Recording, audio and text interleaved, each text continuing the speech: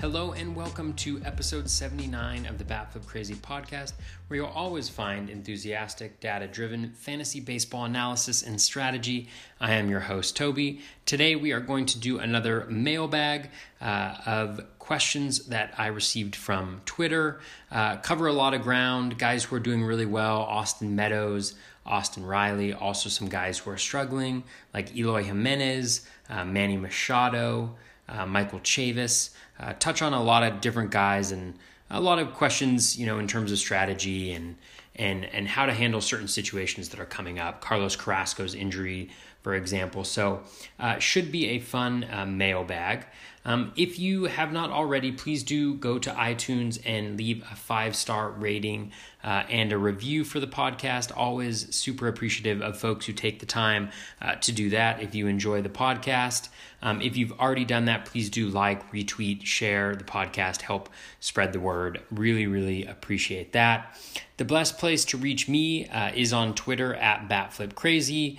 Feel free to hit me up there if you have any questions based on the podcast or other questions or just want to engage on baseball-related topics. My DMs are also open, so if you have questions for there, feel free to reach out. I try my best to respond to those, and hopefully I do a decent job of that. So hit me up on Twitter at BatFlipCrazy. Let's just dive right into this mailbag. Should be a lot of fun. Thanks to everybody who provides the questions and the topics. It's always super instructive for me, diving a little bit deeper and sometimes looking at folks that I might not have on any of my teams, and so I'm not as focused on. So always appreciative of that. All right, let's get this party started.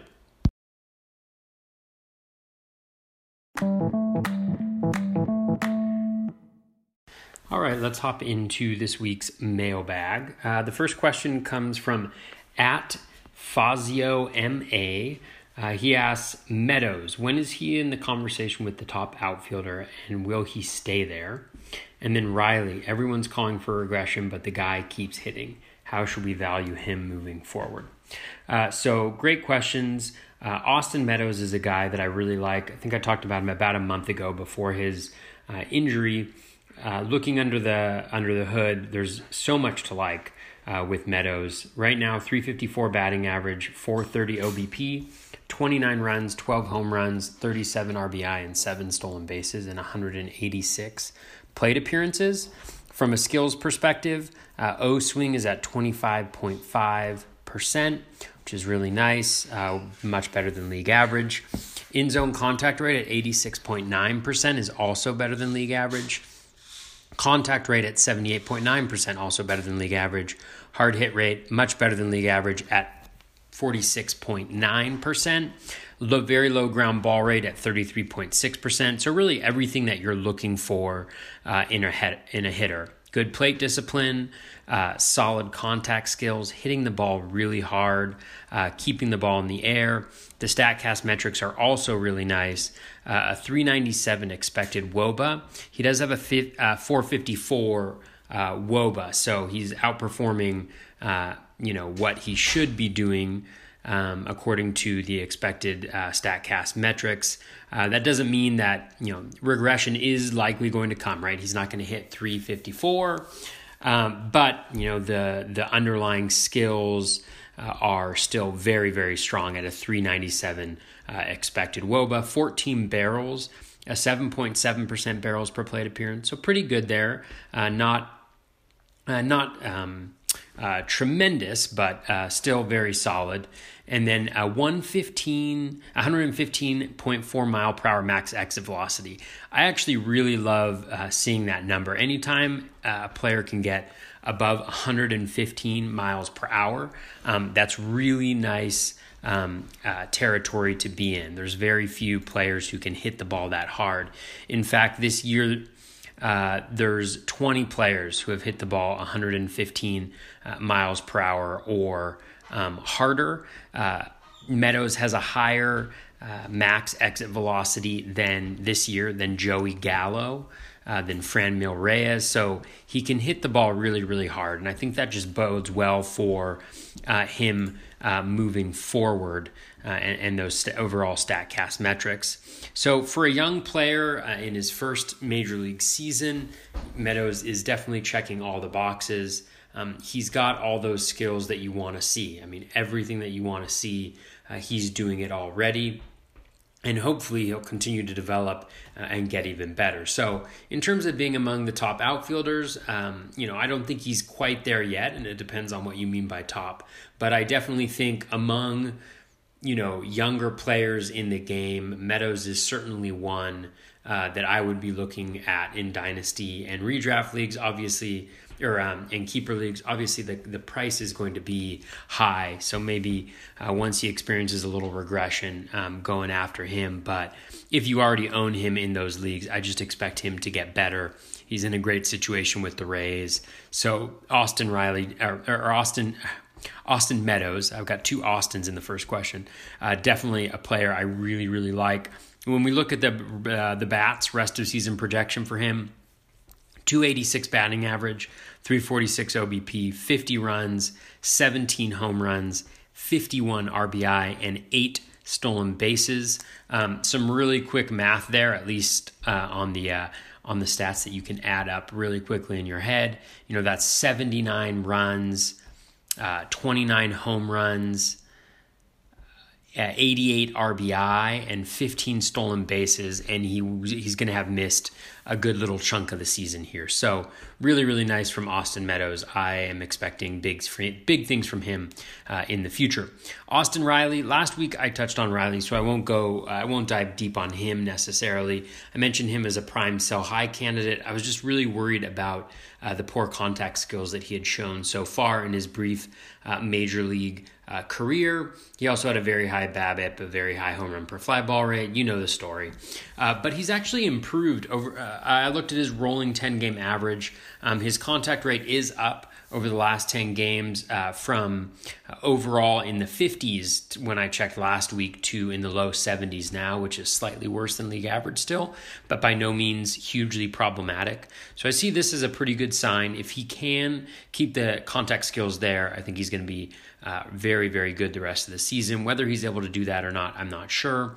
There is regression that's coming, 42.9% home run per fly ball rate. He's got as many home runs as he has barrels, but he's still showing himself to be a very good hitter, so I wouldn't necessarily expect that batting average to stay where it's at right now. I think that's where you're going to see most of the regression, but the power is legit. When we look at the bat rest of season projection for him, 257, 312 OBP, 43 runs, 18 home runs, 50 RBI, and 1 stolen base.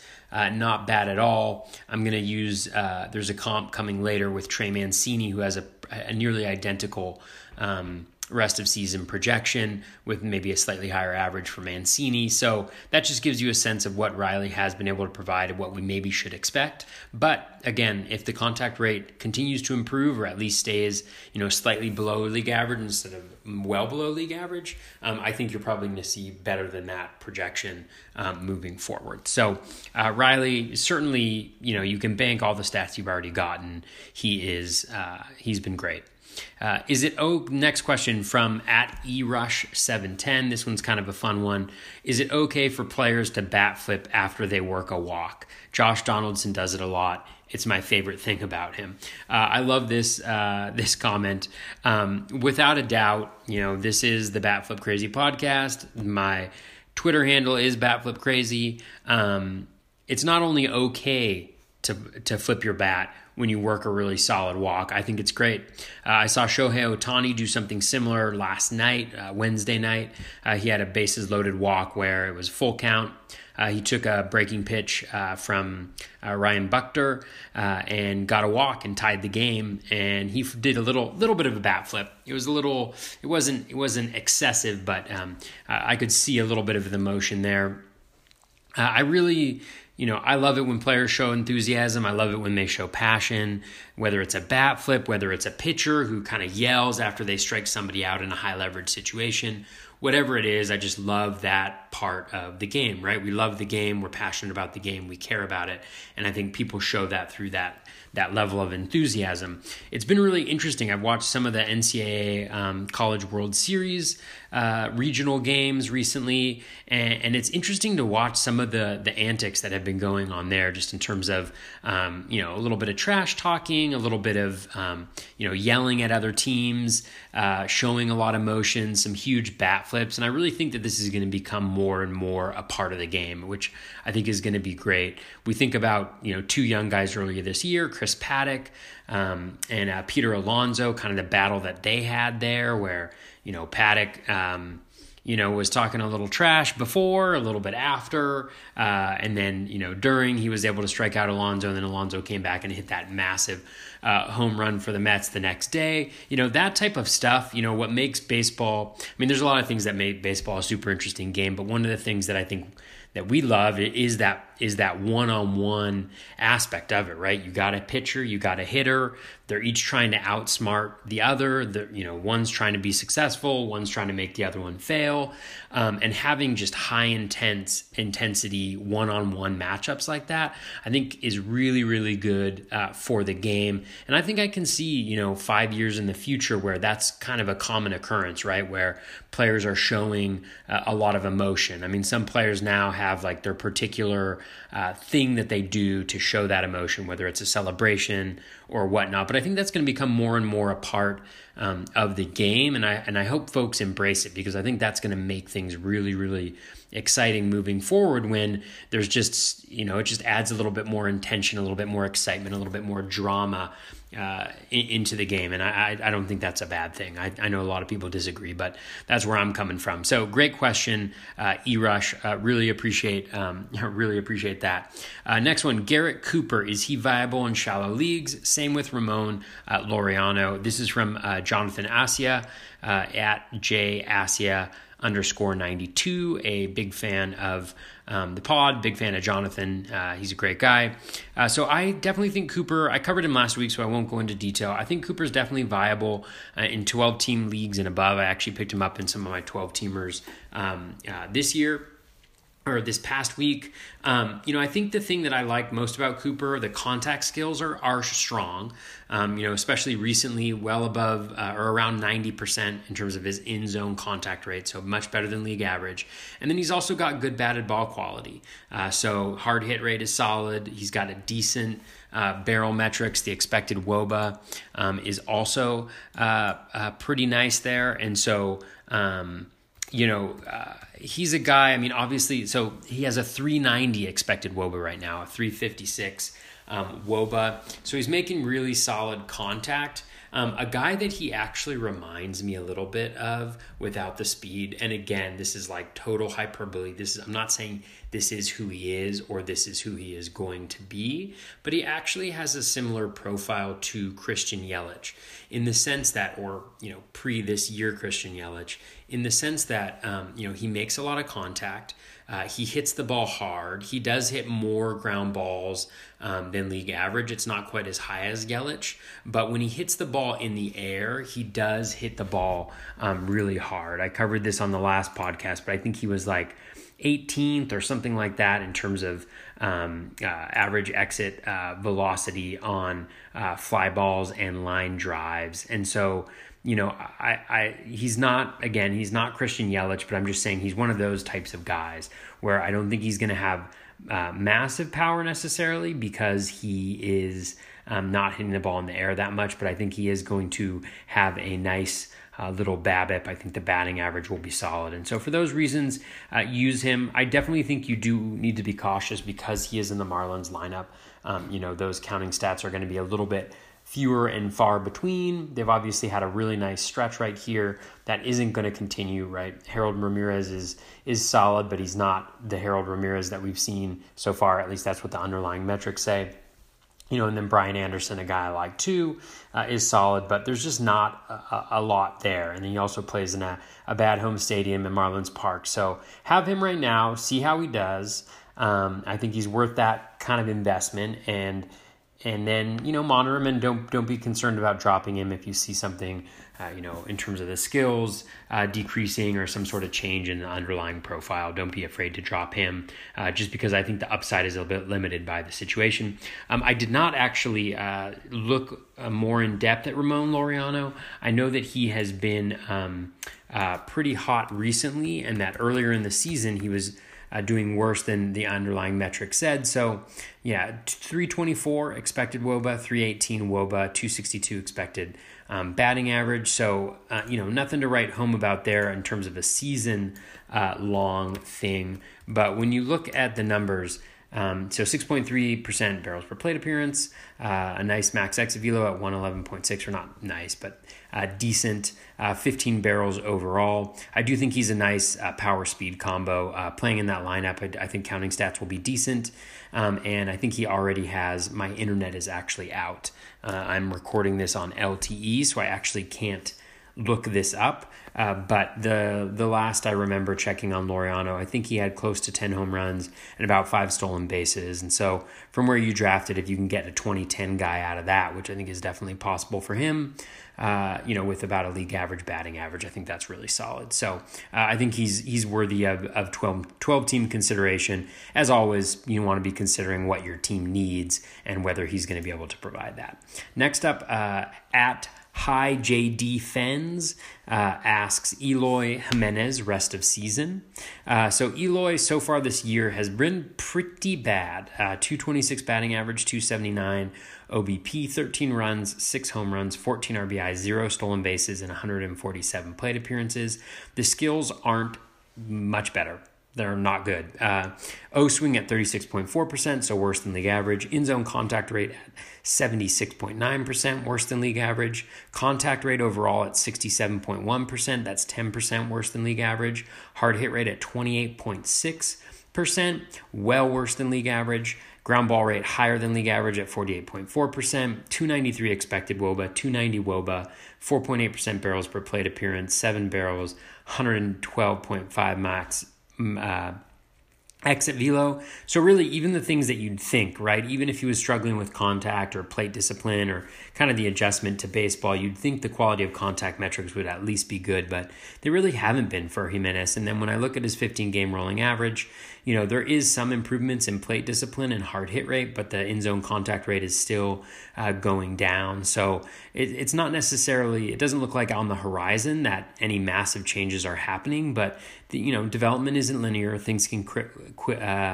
pretty quickly. And when we look at his rest of season projection from the bat, they still really like him. 274 batting average, 320 OBP, 49 runs, 18 home runs, 56 RBI, and 2 stolen bases. So when we think about that Austin Riley projection, the bat still likes Eloy Jimenez to be better than Austin Riley for the rest of the season, and by a decent margin when you factor in the batting average and the runs. So just keep that in mind as we think about Eloy. It's always so hard with these rookies because things can change so quickly, and we don't have a huge sample size to really look at least at the major league level. But you got to believe a little bit in the pedigree, and as the weather warms up, hopefully, he plays in a decent ballpark, and hopefully everything starts to turn out better for Eloy. If the season ended today, who would you have higher next year, Story or Lindor? I always feel like Story never gets the street cred and draft capital. This is from @SharkWeekShane. Thanks for the question, Shark Week Shane. It's got to be Story for me. I'm not a good person to ask because I did have Story ranked higher than Lindor heading into the season. I was a little low on Lindor compared to a lot of folks. I can't remember. I think Lindor was already injured, so maybe I was factoring that into the equation.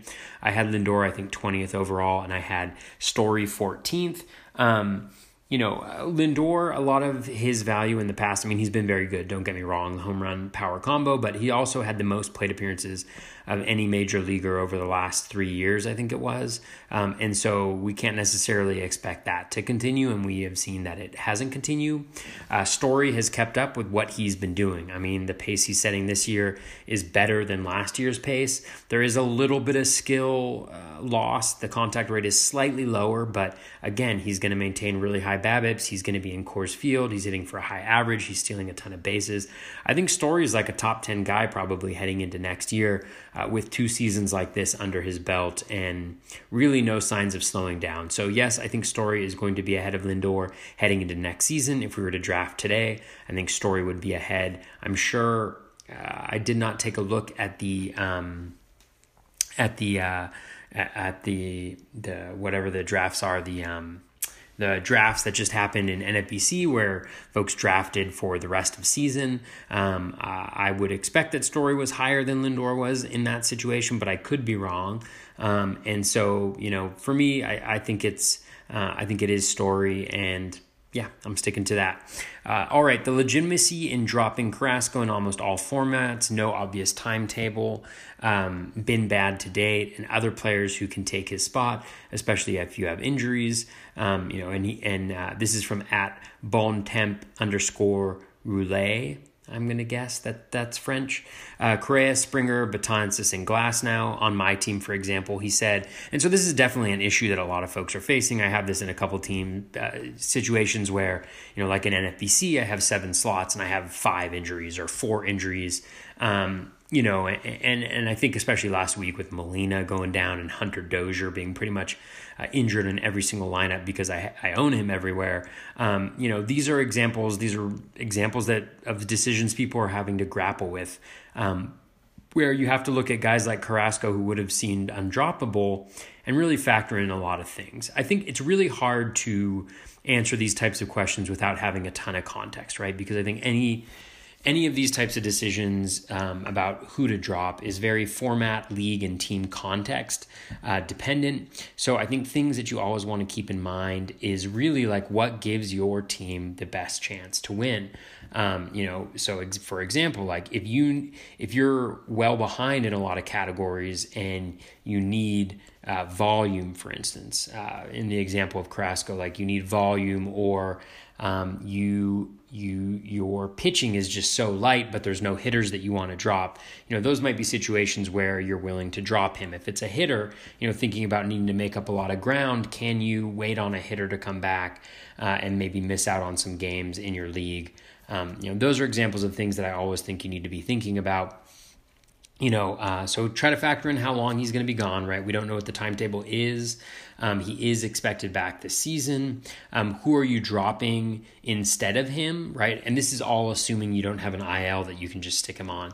But who are you dropping instead of him, right? So if you're going to keep him on your team and you need to fill another roster spot by picking up another pitcher, who are you dropping on your team? How much of a loss is that? What is the replacement level on the waiver wire, right? Like in a 12-team league, I actually think that I'd feel fairly comfortable dropping Carrasco at this point in time, just because I think that there are, at least in some of my shallower 12-team leagues, there are some pretty good guys who are on the waiver wire, like Jalen Beeks is on the waiver wire, and he's a guy who is getting a ton of wins because he's pitching after the opener, and he's also been pitching really well. So a guy like that is on a lot of my 12-team waiver wires. There's a lot of other guys that are there who are pretty good starting pitchers. So I'd be much more comfortable in a 12-teamer than, say, a 15-teamer in dropping him. So, those are some of the things that I would, factor into your decision. I would need to have a full understanding of what that format, league, and team context is, but hopefully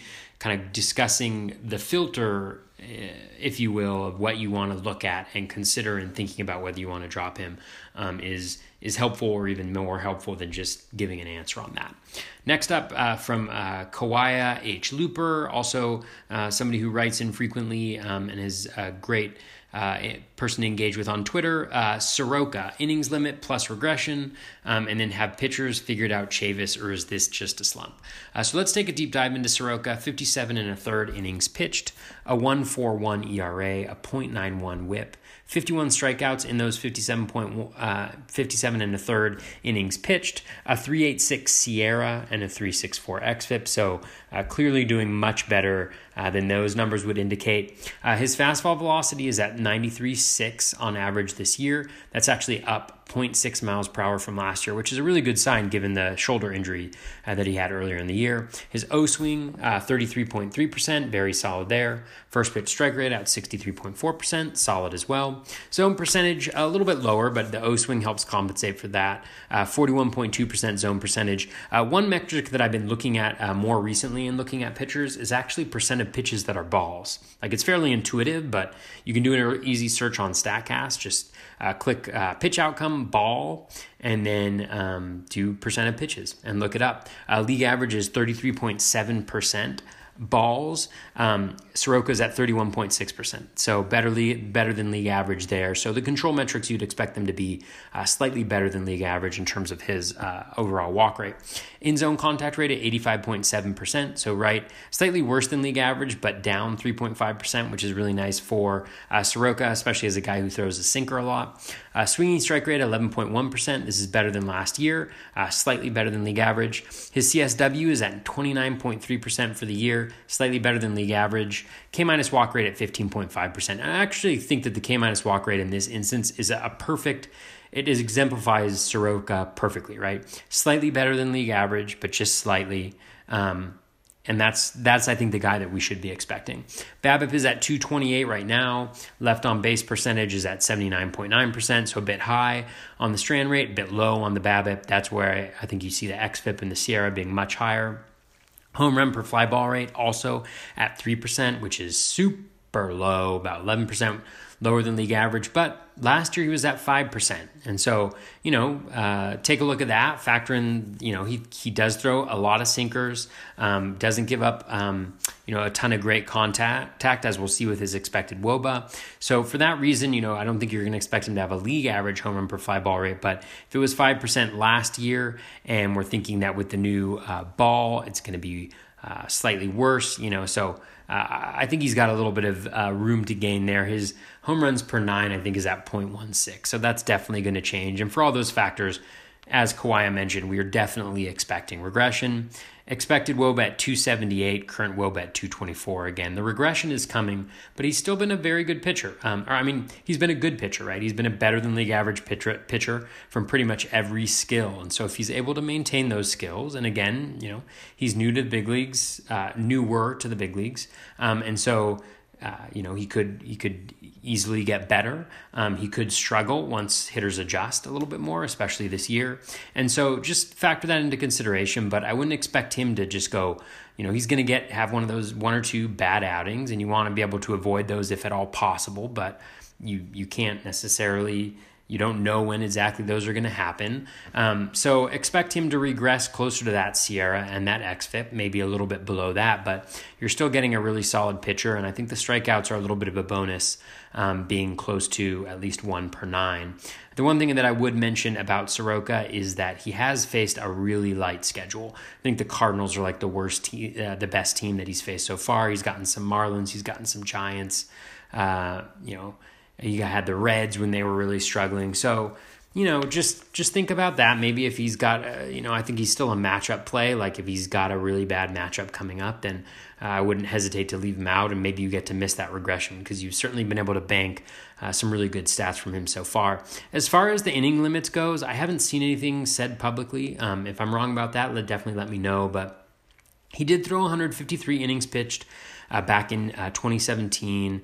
He only pitched 50 innings last year. And so, where exactly he's going to end up with the Braves, I wouldn't be surprised to see him, have a 10-day DL or IL stint middle of the season to give him a little bit of a rest, or maybe skip him occasionally in the rotation, especially with Dallas Keuchel being signed today. I think Soroka is definitely somebody who could be skipped in the rotation a few times, but he's also been, pretty much their best pitcher. And so with that being the case, and wanting to make the playoffs this year, and having invested now in Keuchel, at least for this year, I think that's something that folks are going to need to take into consideration, and just factor that in as you think about his overall value. But we don't know for sure, and we're not likely to know until we know something publicly, which may not even happen at all. All right, from @Samski NYC, Jay Bruce, Red Sox bullpen, Daniel Murphy, Bryan Reynolds, in terms of folks to look at. So I'll do this very quickly. I'm not going to do a deep dive on all these guys. Bruce is definitely going to hit home runs. He's in a fantastic situation. Philly's ideal for left-handed power. He has a great lineup in front of him, a lot of OBP guys, right? You're going to have Bryce Harper, you're going to have Hoskins batting in front of him, and now he's got an opening with the Kutch injury. The skills, at least the home run skills, the power skills are legit. He barely hits any ground balls. It's in the low 20s. He hits the ball hard. It's in the 40s. He's got the 10th highest barrels per plate appearance at 11.8% this year. He hits the ball in the air a ton, say what you will about Bruce. He's always done this, and the ball's juiced, and he's in a better situation than maybe he's been before, although he was in Cincinnati for a while, so maybe that's not true. But, he's in a really good situation. He's in a really good lineup. I think Bruce is really strong. I think he's particularly strong in daily leagues when you're going to be able to plug him in there against right-handed pitchers. Go after him if he's still available in your league, and I think he's going to provide some good home run support. Daniel Murphy, he's looked much better over the last couple weeks. The results have shown that, but the skills also look a lot better. He hasn't been chasing as much outside the zone. His contact rate is up at 88% overall, which is way higher than league average. That's like 11% higher than league average, which is really nice to see. His hard hit rate is also back up, so it's right around league average. Recently, he's not normally a super hard hit guy, but everything looks much better than it did a few weeks ago. He's in Coors. I think he's going to be really, really good so long as he can stay healthy. So he's a guy that I would love to have right now. I covered Reynolds a couple weeks ago or last week, I can't remember, but plate discipline has been solid. The hard hit rate has also been solid. The ground ball percentage has been going up a lot recently. It's up to 60% over the last 14 days. Corey Dickerson is also back, and so there's going to be some more competition for spots in that batting order. I think he's still helpful in deeper leagues because of the batting average, because of the underlying skills are promising, and he's been batting in the middle of the lineup when he's been in the lineup, which is really, really nice. So I think you keep him in deeper leagues, monitor him closely, make sure you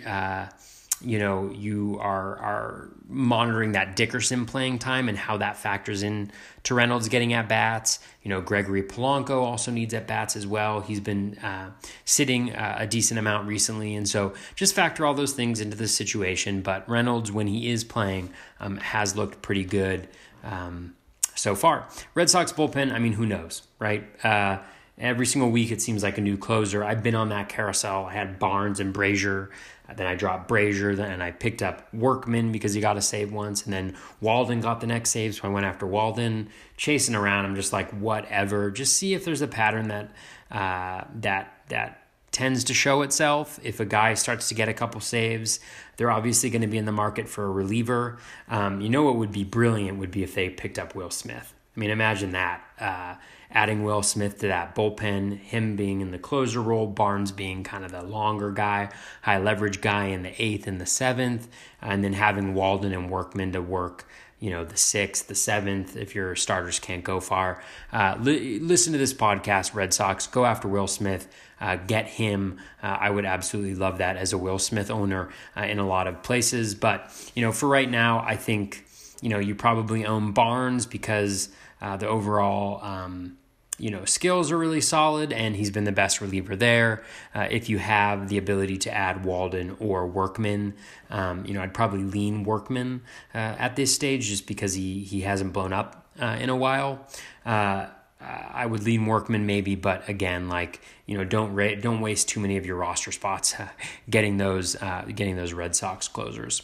All right, next up, at Martin_Ellinger asked about Manny Machado.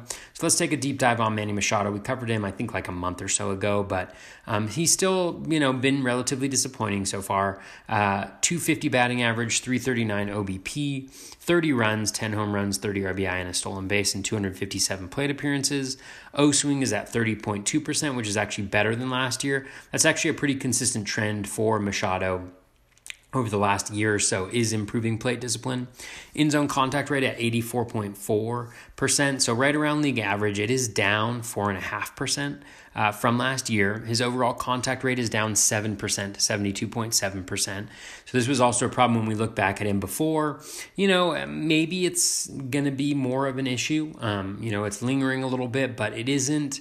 72.7% contact rate, especially for a guy that we're expecting power from, isn't super, it's not overwhelmingly concerning for him. His hard hit rate is up at 45%. His ground ball rate is down. It's at 38.6% compared to last year. So some good trends there as well. A 340 expected WOBA, 329 WOBA. So not what we want to see from Machado, right? We want to see him closer to 400. But still better than league average. He's got 15 barrels, a 5.8% barrels per plate appearance, 112 mile per hour max exit velo. The only real issue that I see with Machado is that dip in contact. There's actually some improvements in, some of the other metrics like hitting the ball in the air, hitting the ball hard, although StatCast metrics are down a little bit. He really looks to me like a guy who's just a couple hot weeks away from being pretty close to what we were expecting from him. His bat rest of season projection is 281, 349, 57 runs, 23 home runs, 61 RBI, and 4 stolen bases, which, is great, right? He'd finish the year with 87 runs,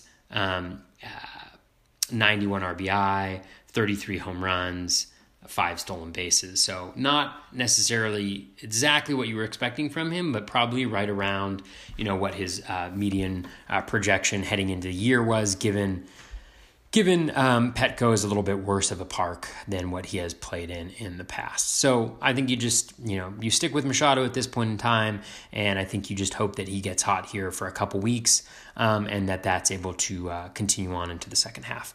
I'm going to cover the next guys quickly just because for time reasons. At Drew Cummings 18 asked about Orlando Arcia. The major change with Arcia is improvements in his plate discipline. I think it's down his O swing is down 7 or 8%, down at 31%, so right around league average, which is a huge improvement for him.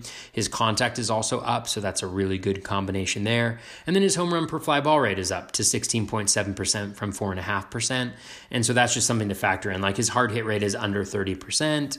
It's just not. He's not a power hitter, but I think he's he's an example of a guy who is really benefiting tremendously from the new ball. When we look at his expected WOBA, it's at 287 with a 322 WOBA, so he has been lucky. I think, with Arcia, a 16.7% home run per fly ball rate with the juiced ball is, I still think that's high, right? Because I don't think he's going to even have a league average home run per fly ball rate normally. And so you'd expect that to be slightly lower than the 14 or so percent that it is overall for the league. And so he is overperforming, so I'm not a huge fan. I don't think he's a must add. His rest of the season projection is 249, 45 runs, 10 home runs, 41 RBI, 7 stolen bases. So, if you add that to what he's got right now, you're looking at 18 home runs, and over 10 stolen bases. And that's not nothing, especially in deeper leagues. Hello. This is from @Gajuju1. Hello. Leclerc situation, Carpenter heating up, Ryu for real, Puig what to do, Meadows for real, JD Mart, will he get hot? All right, those are a lot of questions in there. I'll cover the Leclerc situation in depth, at least my perspective on it. Carpenter definitely heating up. I know he got injured today. I have not seen how severe it is, but hopefully that is, for his fantasy owners, that is not too serious. Ryu, I think, what more could you want from the guy, right? I can't remember what it is, but he's got some sort of 20 starts in a row with 2 or fewer earned runs. At some point it's just this is who he is, and he's very, very good. And that's it. Health is the only concern there. For Puig, what to do, it's been a struggle, right? I have him in a ton of leagues. I was a huge fan of his heading in. Thankfully, right, he's got 11 home runs. He's got 8 stolen bases now, and so that looks pretty good. The underlying skills just still haven't quite got to where they've been in the past. And so that's a little bit more concerning. And so I think you just, Puig can go on tears, and he's been much better in the second half the last couple seasons, and so let's just hope that that's what happens. I covered Meadows in general. JD Martinez, he's been really unlucky. So when we look at, he has the 11th best expected WOBA at 429, a 376. WOBA, he's got a 323 expected batting average with a 294 batting average, a 627 expected slug. Like, he is who he is. It just hasn't been falling. It feels like that's the same for a lot of the Red Sox. At least, like Devers and Bogarts have been hitting really well, but Betts and J.D. Mart, the guys who carried them last year, just have not, and Benintendi just haven't been doing what they normally do. And so if they can catch fire along with Devers and Bogarts being on fire, like, look out. And so I think J.D. Mart is still really, really good. If folks are getting frustrated with him or losing patience, I would definitely jump in there quick. In terms of Leclerc, I definitely think Leclerc will eventually become the closer, right? He has that big contract already, and so it's not a question of him getting saves and folks being worried about him. The Rangers being worried about him getting paid more. There's also a reason Sean Kelly has never kept a closer gig, right? He gives up a ton of home runs, and we saw that. He cost me 9 Mike Minor wins the other day when he gave up a home run to Richie Martin of all guys. And so, I don't think Kelly's going to keep it. I think Leclerc is the best pitcher. When you look at his last 10 games, he's been pitching really, really well since he got taken out of that closer role. Over the last 10, 15.5% swinging strike rate, really nice. 69.2% Z contact, that's tremendous. 33.3% O swing, 77.5% first pitch strike, 45.2% in the zone, 36.7% CSW. It's all excellent. And so I think it's just a matter of time before he regains that position. And I actually don't mind him having him in your lineup in a lot of situations because he's been pitching 2 innings in some situations, and he's been helping your ratios out a ton. He's been, he picks up a decent amount of Ks, and so, he's not even a guy that I mind having in my lineup right now if you don't have good starting pitching matchups. So definitely I would target Leclerc in situations, maybe especially with Kelly getting the most recent save tonight. Maybe you can use that uncertainty to your advantage and pick up Leclerc. At S. Grego42 asks, Harold Ramirez, BABIP regression coming, but what do we do after that? Duplantier, rest of season. For a lot of these, when you ask the 2 questions, a lot of times I forget to do the second one, so I apologize for that.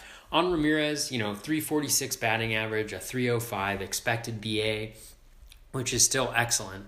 323 expected WOBA. He's at a 364 WOBA right now. He's got a high batting average approach. He hits a lot of ground balls, not a lot of fly balls, high contact. And so I think the batting average is here to stay, but, he's not going to hit for a lot of power in that lineup. Maybe with Cooper and Anderson in front of him, he gets a decent amount of, RBI opportunities. But, overall, I think if I'm looking at those 3 guys, if I'm looking at Cooper, Anderson, and Ramirez, I think it's Cooper, Anderson, Ramirez for me right now, with Anderson and Cooper being very close, and I think Ramirez a distant third. But if you do need batting average, there's a lot worse guys than you could go after than Ramirez, especially in deeper leagues. I mean, in 15-team leagues, I think he's probably like 50% owned or something like that. He's available in some of my main events, not available in some of them. So, high batting average guy, but I think he's been lucky so far just in terms of the overall batting average and production so far. Rest of season, who would you rather have? Oh, and in terms of Duplantier, he pitched really well. I did not take a deep look, and I don't have internet access, as I mentioned before, so I can't take a look, but from everything I saw, he pitched really well. I wasn't into him because he actually hadn't pitched that well, even out of the bullpen before for the D-backs, but he pitched well against the Dodgers of all teams, and so take a look at that. That's something, and so I think in deeper leagues you definitely want to at least be taking a chance on him. In shallower leagues, I'm just not so sure. I probably shouldn't have just even answered this question because I haven't dove deep enough to take a look at Duplantier. So dive in on him, make your own decision on that one. How's that for an answer on a mailbag question? Rest of season, who would you rather have, Austin Riley or Trey Mancini? This comes from at Stephen C7477906. Steven may or may not be a Russian bot. I'm not sure. Mancini's rest of season projection is 274, 48 runs, 18 home runs, 51 RBI, and 1 stolen bases. So the rest of season projections between Mancini and Riley are fairly close. Mancini with a higher batting average and a higher run total. It's pretty close, and I think you can go either way in this. I might lean Mancini only because I think he's got more track record, and I think he's got a stabler skill set, just in terms of the contact skills and what we've seen. But I also think it depends on what you need. I mean, from an overall player, maybe I lean Mancini, but if you need ceiling, right? Like if you're in a 12-team league, I would probably go with Riley, just because I think you're going more for ceiling in that situation, because replacement value is higher on the waiver wire. If you really need home runs a lot, I think you may want to go with Riley. But I think Mancini, like we've seen what he's been able to do in the past. It's now been, second half of last year and first half of this year where he's shown, the really strong plate skills in terms of the barrels per plate appearance. A lot of times with rookies, there's the adjustment period. We've seen it with Michael Chavis. I actually forgot to answer the Chavis question too. It's always these second questions that people are putting in there. But, when folks were asking me earlier about Chavis, I was like, enjoy it while it lasts. But, with the contact rate that he's got, it's going to come crashing down. And that's what's been happening. And so I think the same thing could certainly happen to Austin Riley. I think the fact that his contact rate is improving does provide a little bit of hope. But I would just say overall, I would lean Mancini generally speaking, but I think Riley has the higher ceiling. He's got a better situation. And so, really if you need home runs, I would say go with Riley. If batting average is more of your need and counting stats, I might lean Mancini in that particular case. But again, very, very close, and the rest of season projections show that. Malik Smith, this is from B Hoffma 912. Essentially asking for some analysis on Smith. Just very quickly, the contact is down. I think it's down 5 or 6%. His BABIP is also down.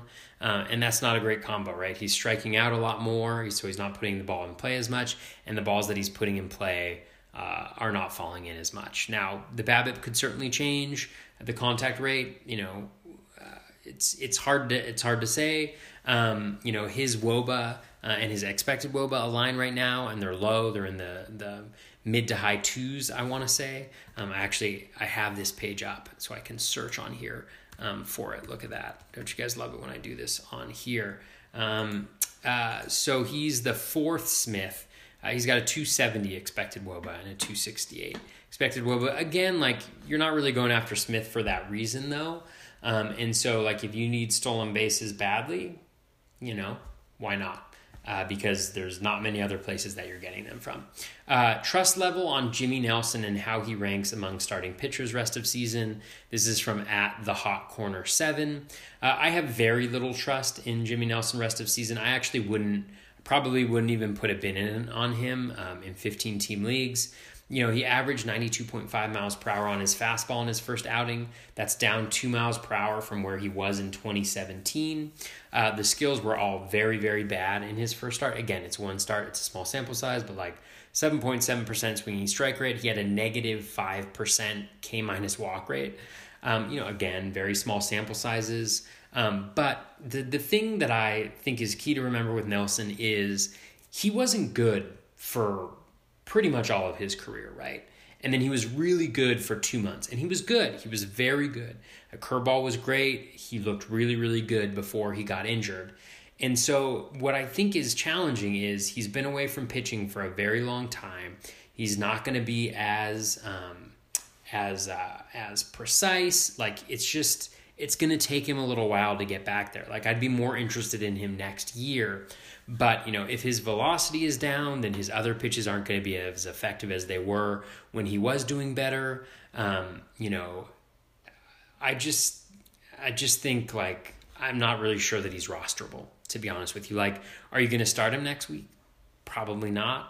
I see a lot of bad signs with him, and which sucks because I would love for him to be good, and I would love for everything to be all right, but I just don't see it in what I'm seeing in the numbers, and I think that velo drop is huge. That's just massive for making everything work for him. So, anyways, a number of just really quick ones here. So what's going on with Nick Markakis? Expected batting average of .299, expected WOBA at .357, hard hit rate at 44%, K percent at 11.9%, walk percentage at 13.2%, BABIP at 292. So is he getting unlucky or just slumping? This is from @Sir Matthew Black. Matthew, you're doing all the research right here, right? Like his expected WOBA is at 357. His WOBA is lower than that, but I think the big difference for him is 30 points between his batting average and his expected batting average, right? He's got an expected batting average of 299. You are not going to expect power from Nick Markakis. He has never provided it. He's not going to provide it. The RBIs might be decent, where he's hitting in the lineup. The runs might be decent as well because of his OBP.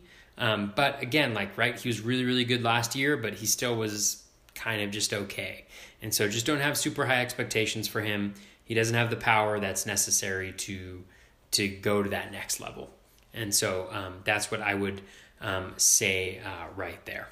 All right, that is going to wrap us up. I tried to answer every single question, mailbag question that I got this week.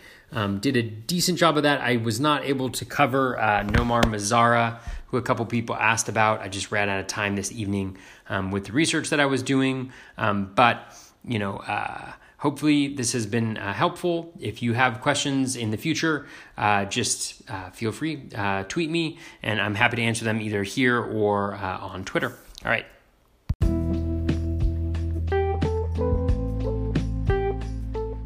That is going to wrap us up for episode 79 of the Bat Flip Crazy podcast. Thank you so much, as always, for listening. I really enjoy that mailbag format. I like being able to take questions from folks because if one person has the question, a lot of other people probably have the question. And I do hope that it is helpful. It is a new format for the podcast. So if you can, let me know if you like it. If you don't like it, what we can improve or what you particularly like that I should focus on. And always love those strategy questions where we can get kind of a little bit deeper than just kind of the player level, but actually thinking about what are the considerations, what are the filters we're using when making certain decisions, and also incorporating the rest of season projections. I think that's it sounds like cheating when you're an analyst and you're just like, well, the rest of season projection says this, but that's our best guess, right? That's the 50th percentile median projection. That is the most likely outcome to occur. The algorithms that are used in those are a lot better than we can guess. But we can't just look at that in isolation, right? Because players change, skills change, and that's what makes the game really, really fun. So hope you are enjoying the mailbag. Please feel free, reach out. You can hit me up on Twitter to ask me a question that you'd like answered in a mailbag. You can hit, my DMs are open if you're interested in that. I always try to get back to people, although I hope I'm good at getting back to folks on that. Yes. So we are, past the 1/3 mark of the season. We are getting close to the midway point, which is crazy to say. But best of luck with all of your fantasy baseball research that you are doing for your teams. Best of luck with all your fantasy baseball teams. Take care and be kind to one another.